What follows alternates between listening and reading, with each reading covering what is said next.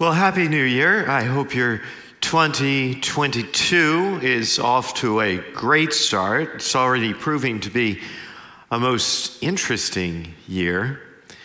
Of course, like every other year, January is a time for new hopes and big dreams for the year ahead. And whatever those hopes and dreams are for you, we're all interested in a fresh start. I think we can agree on that.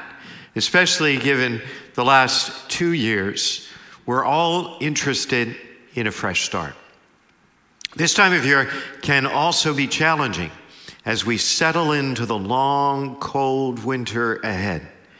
While we've already seen the days getting shorter and the temperatures colder in November and December, we still had the holidays to look forward to, which kind of brightened things up a bit. But now it's just colder and darker, with the excitement of Christmas over and sadly, all the Christmas lights coming down. And the sunny summertime looks very, very far away. Some days, it just seems like there's not a whole lot to look forward to currently. And just one more outbreak of another new variant, just one more friend lost in the deepening political divide in this country, just one more snow day stuck at home with the kids could plunge you into a depression. In its more extreme cases, some people during these winter months experience seasonal affective disorder, a very real, very serious mental health condition. At this time of year, just so much seems to steal our joy. So, aren't you glad you came to church today? Just to hear all the bad news. I suppose you could include on this list of killjoys preachers who add to the misery. Beyond all the obvious thieves of joy that are limited to this time of year or the current news cycle and can be at least eventually overcome, other thieves look to steal our joy in a more permanent way. And if we're not careful, they will. And we can find ourselves living joyless lives. Many people do. The purpose of this series is not to depress you. It's to equip you, to name those thieves, and then identify strategies that'll protect us and help guard against them. Thieves of joy are things like worry, anxiety, rejection, disappointment, disapproval, disrespect, anger, fear, criticism, fear of criticism, and the list could go on and on and on. While it must be acknowledged that some suffer from chronic disorders that require professional treatment, most all of us experience most all of these things from time to time. And every time we do, they'll rob us of joy. But there's another thief of joy that we're going to be talking about today. And this thief is not a feeling, it's not an emotion, it's not a reaction, it's not a condition. It's a person.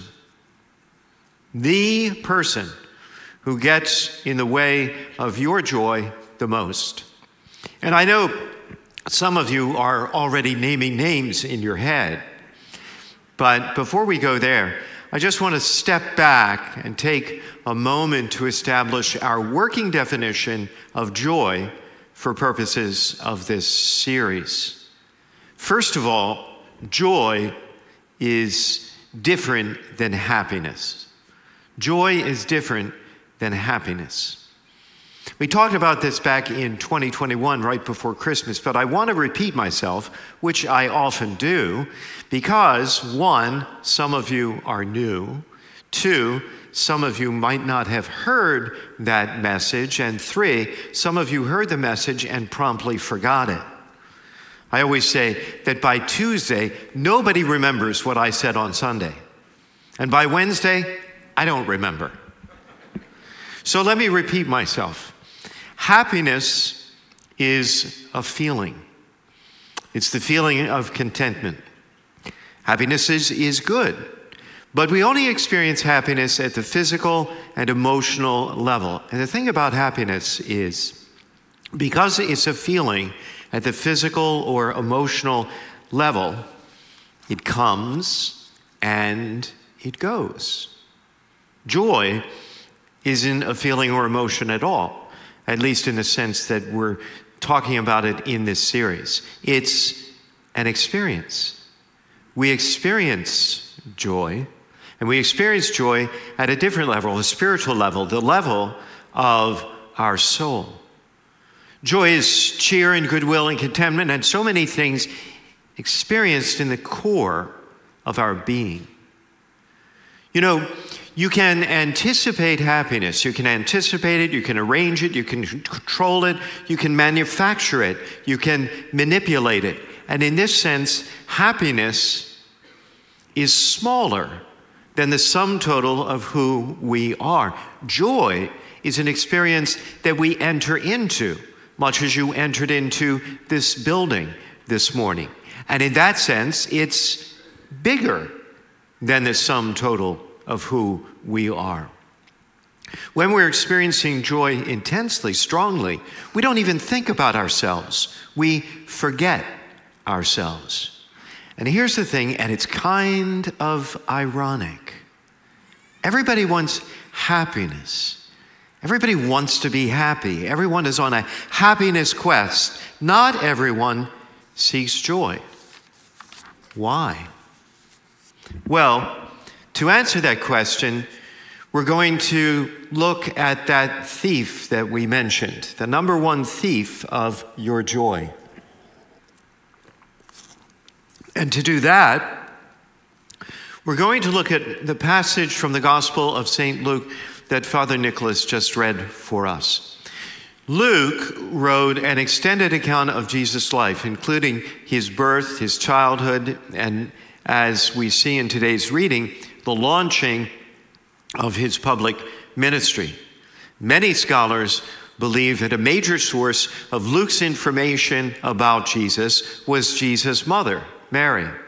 That's why his account of Jesus' early life is more complete than the other Gospels. His account of Christmas is entirely from the perspective of Mary. But today we're looking at the third chapter of Luke's Gospel, where we read this. The people were filled with expectation, and all were asking in their hearts whether John might be the Christ. So Luke tells us about an atmosphere of expectation that John the Baptist's preaching stirred up. People were looking for something more, and John's preaching was feeding in to that. John the Baptist had grown in power and popularity during his public ministry. People would travel out into the desert in droves just to hear him preach, and many were baptized. And everyone was asking if he was the one, the long-awaited Messiah Israel had been waiting for, the one to lead them to the life they were longing for. John knows these questions are being asked, and so at a certain point, he decided to address them.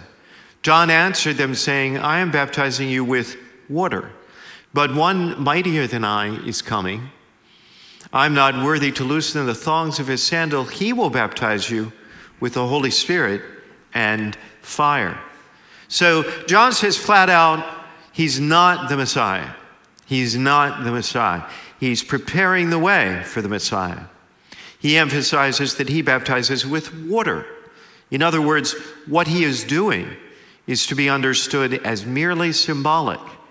It was a symbol of life change. The real Messiah would offer something more, as in authentic life change, total transformation. The story goes on. After all the people had been baptized, and Jesus had been baptized and was praying, heaven was opened and the Holy Spirit descended upon him in bodily form like a dove. 3 of the 4 Gospels, Matthew, Mark, and Luke, tell the story of Jesus' baptism, but only Luke includes this detail. that Jesus prayed after his baptism. Why? Why is that important?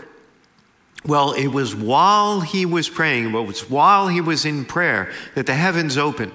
And there's this extraordinary moment in which the power and presence of God are on display.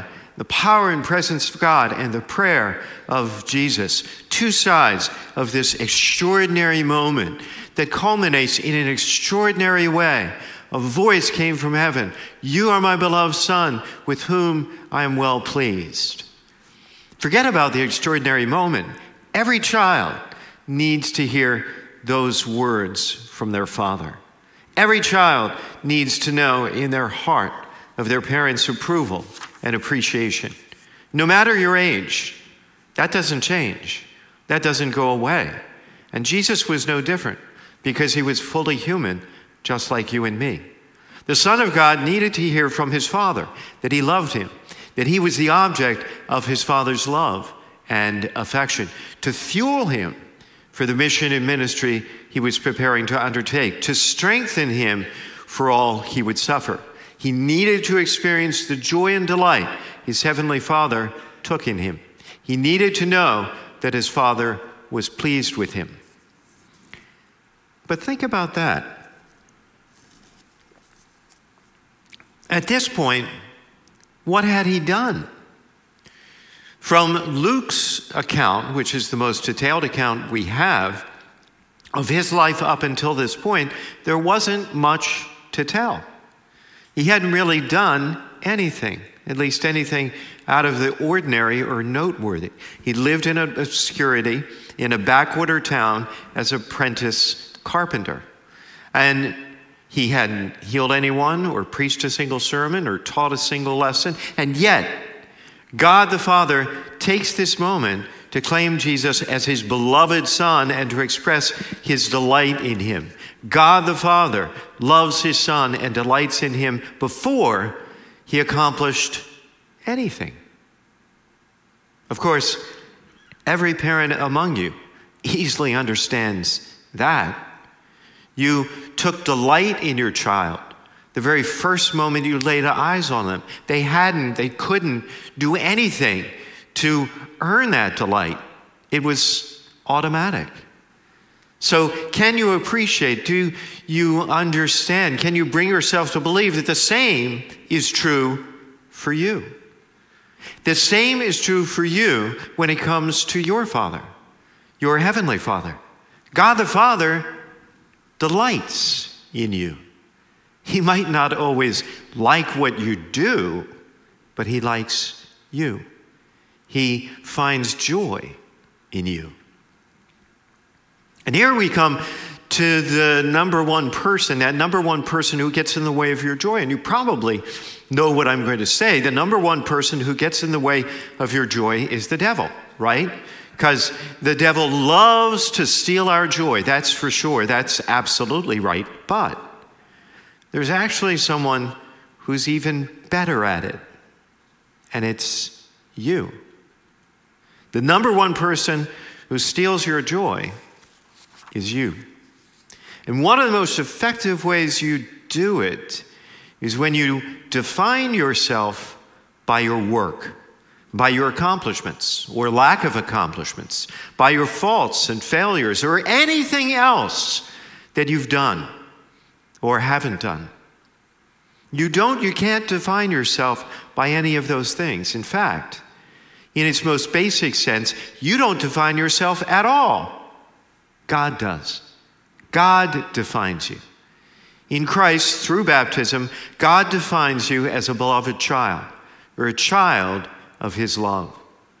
We receive our stature and dignity from the Most High God, and that's an incredibly good thing, and here's why. The more you look to your performance to define you, the less joy you'll have. That's what narcissists do. They define themselves by what they have, by what they've accomplished, and they're joyless as a result. The bigger narcissist someone is, the less joy they're going to have. And my point here is this: there's a bit of a narcissist in each of us. We all tend to look to our own performance and accomplishments to determine our value.